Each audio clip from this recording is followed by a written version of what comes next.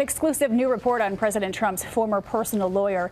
New documents suggest that Michael Cohen was using his White House connections in his business dealings to sign contracts with major corporations worth millions. ABC's Kira Phillips is in Washington on this story for us this morning. Good morning to you, Kira.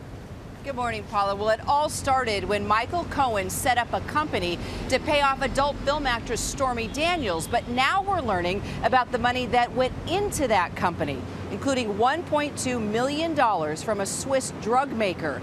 Cohen's lawyer says he was just hired to advise on health care policy. But Senate Democrats say he was offering up even more.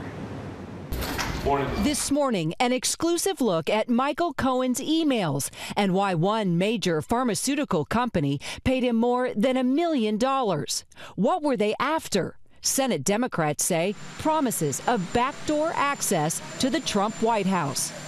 In these emails laid out in a 21-page report, they say Michael Cohen is marketing his presidential access to Joe Jimenez, former CEO of the drug company Novartis, and crossing ethical lines.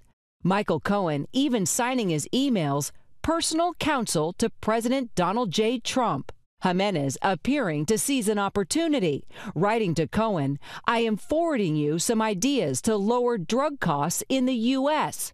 Cohen replying, "Received, and I will forward to you their suggestions." What were the advantages for Novartis here? What Novartis, in my view, wanted, and it sure looks like they got it, was a direct line of access to the White House. Cohen's attorney, Lanny Davis, telling ABC News Mr. Cohen, who never introduced anyone from Novartis to anyone in the administration or Congress, did not sell access.